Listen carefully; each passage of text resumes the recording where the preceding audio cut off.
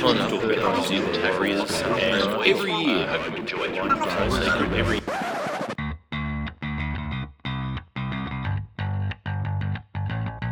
Now Fiddler puts on the step, goes right through, puts on the step again. Oh, goes Freddie. That was magnificent stuff. Well, they shall not weary them. Parcels gets away, Parcels still going. Mullins opens up again. Oh, look at him go. He beats O'Davis on the outside.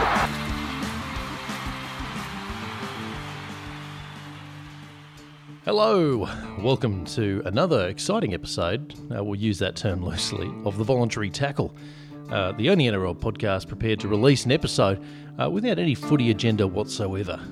I'm your host, Aimon Brown. I'm going to call this a freestyle episode. This is just, if I had a Patreon, I'd just release this on Patreon, but I don't. There's no premium stream of the Voluntary Tackle. There's no such thing as premium content with our show. It's hard to justify the Patreon when you know your content's that bad. There are some shows out there that do Patreon and you just think, well, why? You're overcharging it when it's free. Look, there's no agenda for this episode. I'm just here to wax lyrical with you. I hope everyone's doing well. I hope the regular listeners of the show and the seldom irregular listeners. In fact, I don't wish anyone harm. That'd be weird. If I just wished the regular listeners of the Voluntary Tackle well, and everyone else, I hope you caught the virus. I'm not that big a cunt. That's not what I'm asking for. But no, I just hope everyone who happens to stumble upon this episode, I wish them well. I hope they're safe. I hope you don't have any family members who are affected by this awful piece of shit. Which goes without, that should go without saying. I shouldn't have even needed to open with that. It suggests that there are listeners out there that thinks I would wish you harm. That's it's a stupid disclaimer. It doesn't need to be. If I was here and you thought, I don't know if Aimon Brown really wants my grandma to die of COVID-19. I don't want anyone to die of it. There's really no maliciousness in me, despite a lot of my podcast content. No, I do hope everyone's doing well. If you're listening to this podcast, and there are 9 of you, I know who you are. By the way, Mum, I'll be over on Thursday to drop off my laundry. You love sport. If you listen to this show, you must love sport. So obviously there's not a lot of it around. I'm just sort of wondering, how you're all doing. This is a one-way medium. Bit pointless me asking that. But look, just think it in your head and answer to yourself. I'm never going to hear it. I am on Twitter, @Voluntary Tackle, if you feel like getting in touch with the show. This isn't live. I made that sound like it's sort of midnight to dawn AM radio. Don't call in. There is no number. But tweet in if you like and let me know how you're doing. But I can tell you how I'm doing. I'm doing relatively well, all things considered. I worry a bit more for my wife, who's, now had to put up with me sort of non-stop for 6 to 7 weeks now. Working from home, and now I'm on some forced leave. That's an unusual term, isn't it? Forced leave. But, she sort of had to put up with my ugly mug around the house. And I feel worse for her, if I'm going to be honest. I think that I think in small doses, and I'm pretty sure this is why she married me, I think in small doses I'm bearable. But I think once it goes over the sort of 60 to 90 minute mark, I do the same thing at parties. I'll leave after sort of an hour to 2 hours because I think at that stage people go, this guy's a bit fucking weird. And they want out. And I don't want my wife to get to that. I think she can take me in small doses insofar as, we're at work and, she sees me at night and on the weekends, a bit like kids during an acrimonious marriage dispute. But, with no work on, and she's at the moment in holidays as well, she's seeing an awful lot of me. So I think if there's any victim in my own sort of orbit, it's my wife, because she has to put up with me. So she's actually out of the house at the moment. So I've got the house to myself. This is why I thought, what the hell? I'm a couple of wines in. Why not fire up the microphones and talk about absolute shit as a bit of a special treat for you, loyal listeners. Look, and I don't have a lot to say. I think a lot of it's been said on previous episodes. Sorry if the quality of recording, technically, isn't as good as normal. Obviously, we're all like everyone else. We're trying to do our part. and have everyone come through on Skype or Hangouts or Zoom or whatever it is. That makes me sound like I'm some kind of wartime hero. I'm not. When I say do my part, I mean not infect people in my immediate vicinity. That's all I'm doing. I'm not heroic. I'm not on the front line. I'm not a nurse or a person at fucking Woolworths. I've said this on Twitter actually this week. I think the forgotten heroes are the people on a checkout at Coles and Woolworths and Aldi, because they're all remaining open. Everyone talks about nurses and doctors and teachers and all the rest of it, and of course they deserve to be commended as well because they're putting themselves in harm's way, but people don't go, fuck, I'm really good on you, checkout chick. I mean, no one seems to give it, just like normal life, no one seems to give a shit about someone stacking shelves at Coles, which I've done a couple of times in my life. It's not the best job, I've got to be honest. It's a thankless job. Normally you get harassed by some octogenarian who demands to know where the cheap version of the Whiskas cat food is, and then when you can't tell her the exact shelf and aisle, they just lay a fucking 8 lines of expletives on you. You know, elderly abuse, it can go the other way too. This is what people don't understand. But no, they're fucking heroes. You know, I'm trying to avoid the supermarket like everyone else, trying to lower the frequency of time going down there. It's part of my civic duty because I'm a hero. And, you know, in those moments, you see these people who they're all wearing masks and they're trying to keep their distance from you. And you can tell they're not that fucking pumped about being there. Because unlike a doctor who's doing fucking life-saving surgery, you know, the doctor's not earning $14.90 an hour. You know, the person down at the fucking Coles is. So they're on the front line. If anything, they should be on the front of the trophy, the Medal of Bravery, when this thing's finished, because they've been on the front line for fuck all. Not much of a remuneration, and certainly no credit in the media. So if anything, a big shout out to you, people listening who work at Coles and Woolworths. I don't know how many of you are out there, but from a very obscure rugby league podcast, I thank you. Okay, it's not completely thankless. Here at the Voluntary Tackle, we fucking thank you. And the other weird thing is I've never been a germaphobe, because germs are around everywhere, right? So I exercise good hygiene. There's never been a time where I've gone to the bathroom and not washed my hands, and, you know, I try to shower daily, although in lockdown that's tougher because, you know, you're demotivated and you're depressed. You don't feel like being clean. You feel like being mangy. What was I saying? I've completely lost my train of thought, but...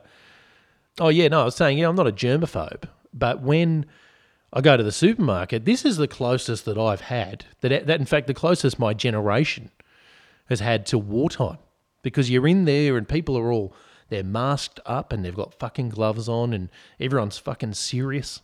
You know, normally you go into a supermarket, it used to be kind of a sort of a leisurely thing. You know, you'd go in there and go, I might eat some tacos tonight. That sounds good. And you'd go in there. It's sort of part of a social experience. It wasn't so bad. You didn't love it, but it wasn't the worst thing in the world. But it is at the moment. It's not fun at all. In fact, my wife and I, we sort of break up. We have a shopping list and we break it up in 2 based on where the items are in the supermarket. And it is like a military operation. Again, comparing myself to national heroes. I shouldn't do that. But, you know, it's all about getting in and out as soon as we can.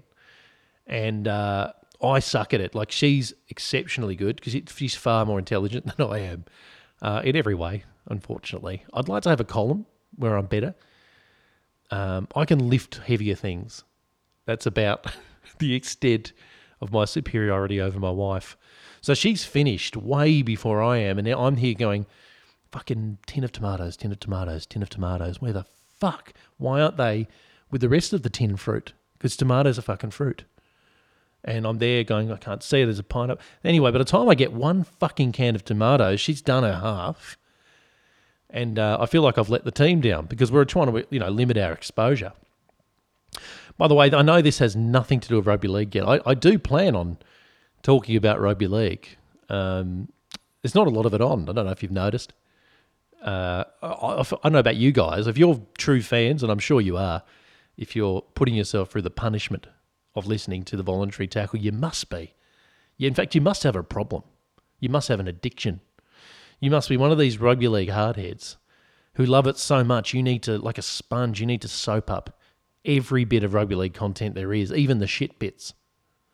And for that, we thank you here at the Voluntary Tackle, because it wasn't for that kind of fanaticism, we would have 0 listeners. So, again, the 9 of you, I doff my cap, my very pristine, washed regularly cap that I wear around the house just on Tuesdays and Thursdays. But no, there's not a lot of sport on, as you would have imagined. So a lot of what we're doing at the moment is watching old reruns of sport. I've watched a lot of old grand finals. That's actually been quite a joy. And I don't even say that ironically. It really has. I realise there's a few grand finals I've watched in the last 10 years that I was just really smashed when I watched them live. And in my head, I thought I'd remember everything. And as I watched them on replay, I realised I remembered about 3 bits. And that could be something to do with my just general feeble memory. But I also, the only thing I do remember about those nights is being smashed. So there is a connection between alcohol and not remembering the game very much. I watched the 06 grand final not long ago. It was a bloody good game of footy, actually. I didn't realise the Storm should have won that. There's a few key moments. They really got their ass raped by the referee badly in that second half. There's 2 or 3 really key decisions, and Brisbane being Brisbane, they up until that point they had not lost a grand final, so they go into grand finals. If you're a Brisbane Broncos player, you just go into grand finals going, well, we should win this. You know, if history's any guide, we win this. Whereas most teams go, they're shitting it. They're like, fuck, I don't want to lose. This is massive. This is huge. And on the other team, you've got like Darren Lockyer who goes, no, I got this. And Webke goes, no, I'm gonna make 48 hit-ups and we should win. Petro Civoniceva, did he look stressed? Nope. But did Scott Hill look stressed? A little bit. He looked a bit vexed because I think he went, this is it, because I'm off to Super League next year, and if I don't win this, I'll never win one, because he wasn't involved in 99. So that's the difference, isn't it, between the successful sides and the sides that get in there for that one occasion. It's unless you're the Tigers in 05, where they just seemed fearless. Most teams go in a bit nervous if they've never been in one before. And that was Melbourne's turn. You know, that crop of players ended up winning a bunch of them. Some of them illegally, let's be honest. But I had no idea. It was a very entertaining match. Do you know who played really well in that game and is one of these guys you never think about, or at least me, I shouldn't speak for everyone listening. You're probably like, no, I think about Sean Berrigan all the time. It is Sean Berrigan.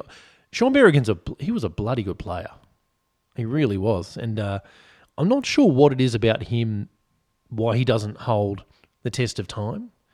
That is something that, as a rugby league fan, that is something fascinating to me, that there are some players out there that for whatever reason, their legacy fades like a shit Polaroid picture or something. And they were really good. And for some reason, rugby league history doesn't remember them. Now, I don't know if that's because they just had like a really bad moment in a high-profile game. I'll tell you another example, Brett Hodgson. He was a wonderful fucking player. But if people go, name your 10 best fullbacks, I'm going to wager most people don't put him in there. Because unfortunately for him, and it's probably just coincidence, I don't think necessarily there's anything to this, but on the big stage, the people remember him for really bad moments, not good ones. Obviously, that origin that sent Lockyer on his way in the intercept from dummy half, and that started their big run of eight in a row. But even in the 2005 grand final, he had a bumper year and a shocker of a grand final. So maybe, and you know, the other thing, people remember him at Origin. They also remember him as being the person who was lassoed by Gordon Tallis. So your highlights reel, in the collective consciousness of rugby league fans, you're remembered as that guy who got basically sexually assaulted by Gordon Tallis. You're a victim. In the rugby league zeitgeist, Brett Hodgson is a victim. And that's why they won't put him in the top 10. That's my theory. That's what I'm sticking to. Why is Sean Berrigan not remembered? I don't know. I think it could be something to do with his rat face. He had a face that looked a bit like a ferret. And I think that for people like that, history never looks upon you very kindly. And the inverse of that is Mark Gasnier, who I think is a little bit overrated. He was a very good player, but he wasn't a great player in my view. But because he has this amazing jawline and kind of like he looks a bit like he's on one of those Mr. Bonds ads, people remember him and they go, oh, I think that guy must have been a great centre. In fact, he might have been an immortal based on his fucking jaw. So life's not fair, is what I'm saying. I wish I had a more prominent jaw when I was about 12 or 13 and they said, your jaw's a bit too far back. They actually said to me, it looks a bit too much like Michael Hagan, which was terrifying for a young teen because I didn't know who he was at the time. And they said we need to do some orthodontics, and unfortunately we couldn't afford it. And I remember my mum distinctly saying, no, we're not going to do the surgery because they wanted to do surgery. That's how fucked my face is. They wanted surgery on it. They went, it's not right. We need to fix it with surgery. Get the mandibles going in the right direction for a change. And my mum said to me, don't worry about it, Aimon. You're beautiful on the inside. Which is what you want to hear when you're 13 and 14. I said, thank you, Mum. Appreciate that. Big shout out to my mum, one of the core listeners. That's not true. She has no idea this show exists. What else can we talk about today? Yeah, what we're doing in that sport. Yeah, not much. Weird news story today. Again, not sport related, so apologies. But Barbra Streisand has released an anti-Trump song. Like she went to the trouble. I think she's retired. I hope so. I don't remember her cutting new albums. Even that phrase, cutting a new album, sounds like I'm fucking 68. You don't? Do you even cut new albums? They're all online. They're streamed. You should be dropping them, if anything. But apparently she has, and it's, well, I shouldn't say apparently. Right before I hit the record button, I had to listen. It's so strange hearing a Barbra Streisand song attempt to be political. And if there's anything bad that Trump has brought into the world, and there have been lots of things that we're not going to go into here, if it's making Barbra Streisand come out of retirement, that could be his biggest fucking war crime, as far as I'm concerned. In fact, here, have a listen here. How do you win if we all lose? You change the facts to justify. Your lips move, but your words get in the way, in the way, in the way. Kings and queens, crooks and thieves, you don't see the forest for the trees. Head and heart on our knees, you can't see what we all see. I tried to warn you. It wasn't good. Phil Gould has been in the news, hasn't he? He's been at a lot of people hating on him on Twitter because obviously he's going into bat for Channel 9. Channel 9 not very popular at the moment, I've noticed. I won't even edit that cough out because this is one of these sessions where I don't care. Normally all kind of bodily noises are coming out of me. I save you from so much every episode. Weird throat grumbles that don't need to be in there. But I don't even know what that is. Every now and then my throat makes a gurgle. I don't know if that's throat cancer. I don't know if that's some kind of mucus issue or if everyone does it, but it's only audible to me. I'll never know because obviously I'll never ask someone in person because that'd be the fucking weirdest question you could ever ask someone. And you know what I'll do is I'll ask that question not to someone I know, but maybe to a complete stranger in a supermarket because that'll be, at least I'll know I'll never see that person again. Because you can't ask a question like that and then continue to see that person and have a viable relationship with them. Because they'll always be thinking, oh, that guy has a weird throat gurgle.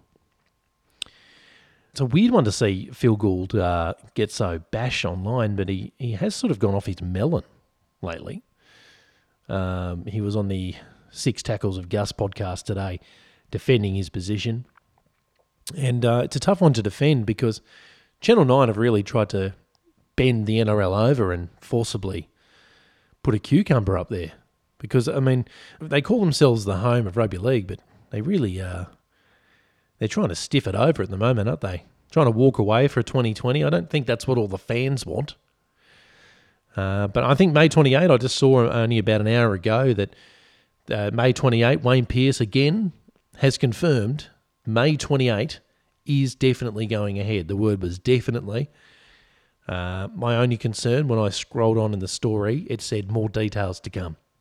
So the whole news story was the fact that Wayne Pearce said it's definitely happening, which makes me automatically suspicious. I'm a bit of a sort of a pessimistic person, I think, by nature. I'm a skeptical, I'll put it that way. I'm a sort of perennially skeptical person. And when someone says, oh, it's definitely happening, catch you later, I think, why did he feel the need to say that unless there was an issue? You can have a wine. Give me a sec.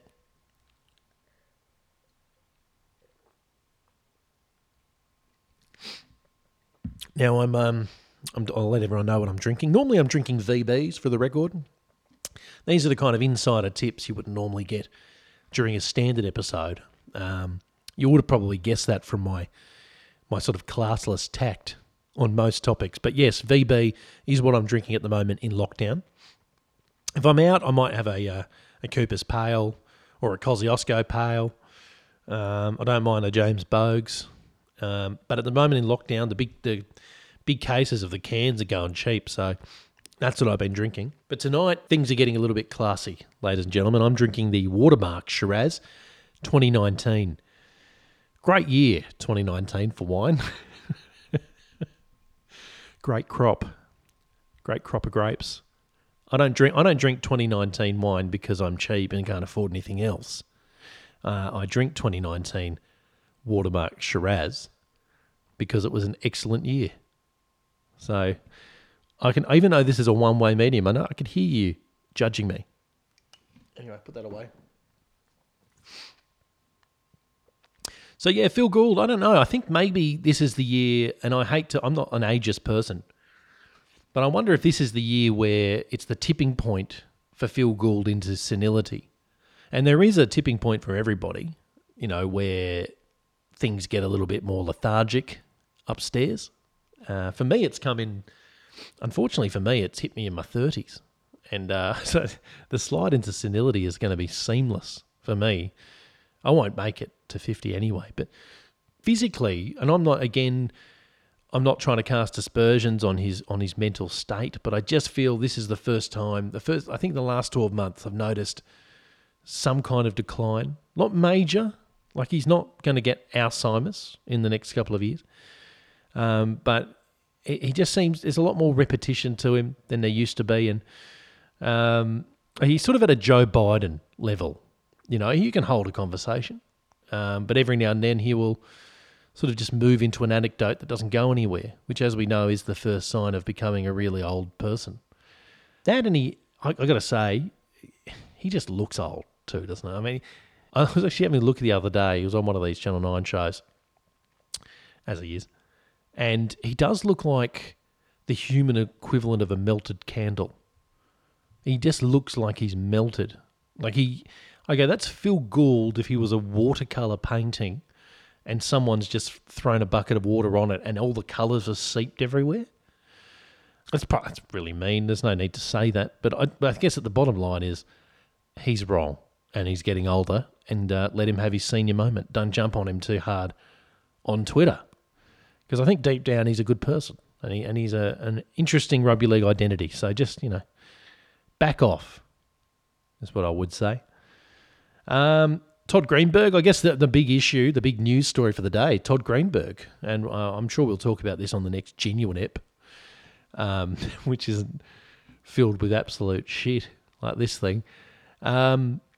But it is the big news of the day. He's fine. I mean, it's not a surprise to anyone that's following along here. He was almost like the chunk of meat. He was a bit of chum, sort of thrown into the great white sharks, wasn't he? Todd Greenberg. I mean, he was a marked man from the beginning. As soon as Peter V'landys got there, all the murmurs started to come out that Todd Greenberg's job was under pressure. I don't think he's the worst CEO we've ever had. Not anti Todd Greenberg. I'm not really for him either. He was sort of a middling type of CEO, but it is interesting to know who will be the new CEO once he leaves. They're talking about basically Peter V'landys having sort of a puppet put in there. I can see that, to be honest. I think that From what I understand, Volandi's full-time role is still in racing. So his part-time gig is the NRL. And he's a very shrewd businessman. There's a lot not to like about him. He seems dodgy. I'm sure he's taken bribes, allegedly. I'm not sure at all. I would never say that publicly unless I qualified it by saying allegedly, which I just did. But he does just seem like that guy who he'd know how to get the deals done in a back room somewhere and say something completely different publicly. And to be honest, to have a guy like that at the top of the tree in the sport that I love, maybe that's not such a bad thing. You know, maybe he's just a shrewd businessman who knows how to get what he wants by hook or by crook.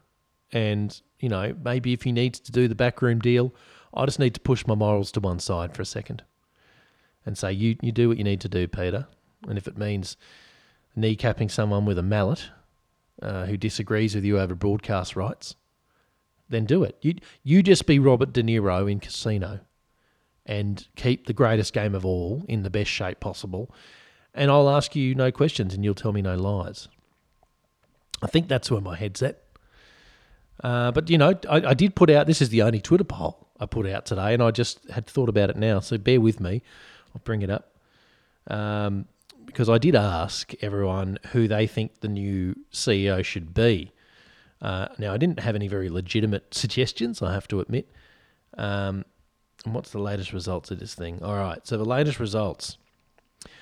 Should it be Fatty Vaughton, Phil Gould, John Hopewade, and Craig Gower? So they're the four options of who should be the next CEO. Now, I'm going to give you a few seconds thinking time of who you think the next CEO would be. Now, we'll see if you're right. I think most of you got the right answer. I'm sensing that. Of course, it was John Hopewade. Because it's a voluntary tackle poll. It's not a regular poll. We're not Gallup or fucking Nielsen. We get a very skewed, niche perspective on everything. And of course, in a voluntary tackle poll, the answer is going to be John Hopewade, who got half the votes. Half of the 150 people who have voted so far. 75 people, that's right, it's brilliant arithmetic, can actually think that John Hopewade should steer the ship of the NRL for the next couple of years. Let's indulge that idea, this weird dystopian future for a second. John Hopewade, that's right, of the thumb up the anus fame and multiple court appearances where he seems to be pushing a journalist down a flight of steps super regularly. I don't know if you've noticed that. He's running the ship. What does John Hopewade do when he's the CEO of the NRL? What's his first move? I think it would be putting himself in the Hall of Fame. I think he'd make himself an immortal, probably first. I think he would hand out John Hopewade statues at the Dally M's. Obviously, it would be just Wendell's arse and his thumb, I'm imagining, in bronze. So those are the first couple of moves he'd make. I think he would, even though it doesn't affect him anymore, and obviously he's well beyond playing age, I think he would annul all of the suspensions over the years that he'd copped through the judiciary. I don't know this for sure, but I suspect he may be the most suspended player in NRL history, or in rugby league history. Let's go back to 1908. Why not?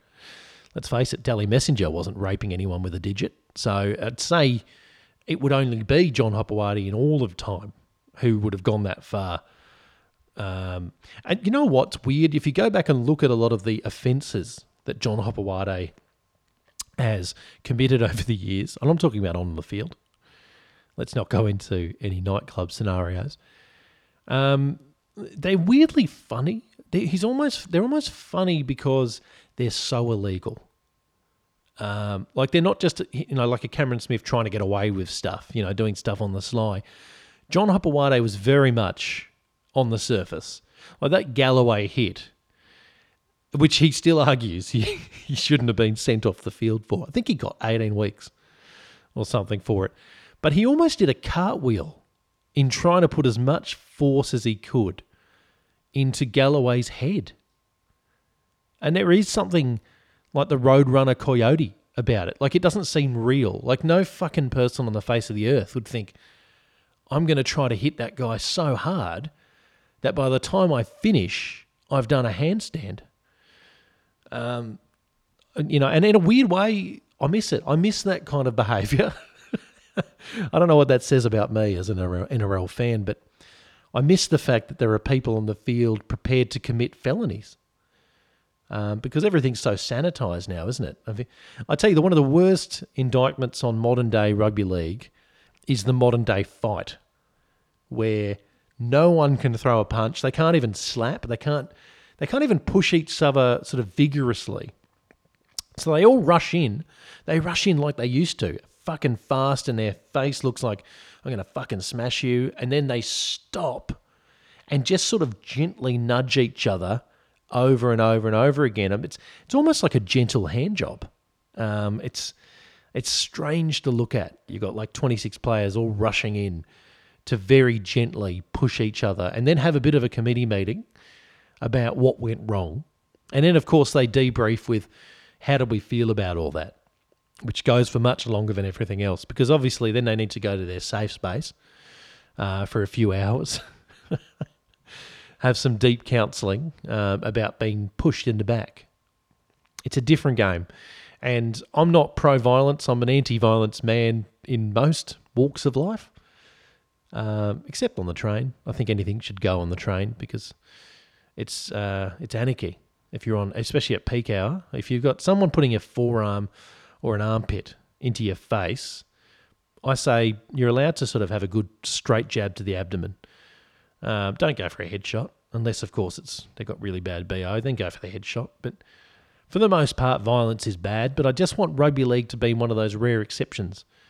And I realise that's a pipe dream, even though I did interview Brett Kenny on the show. I don't know if anyone remembers listening to that one. Please go back, it's a good yarn. But of course, he was very much for the fact that he wanted to see the punch brought back into the game.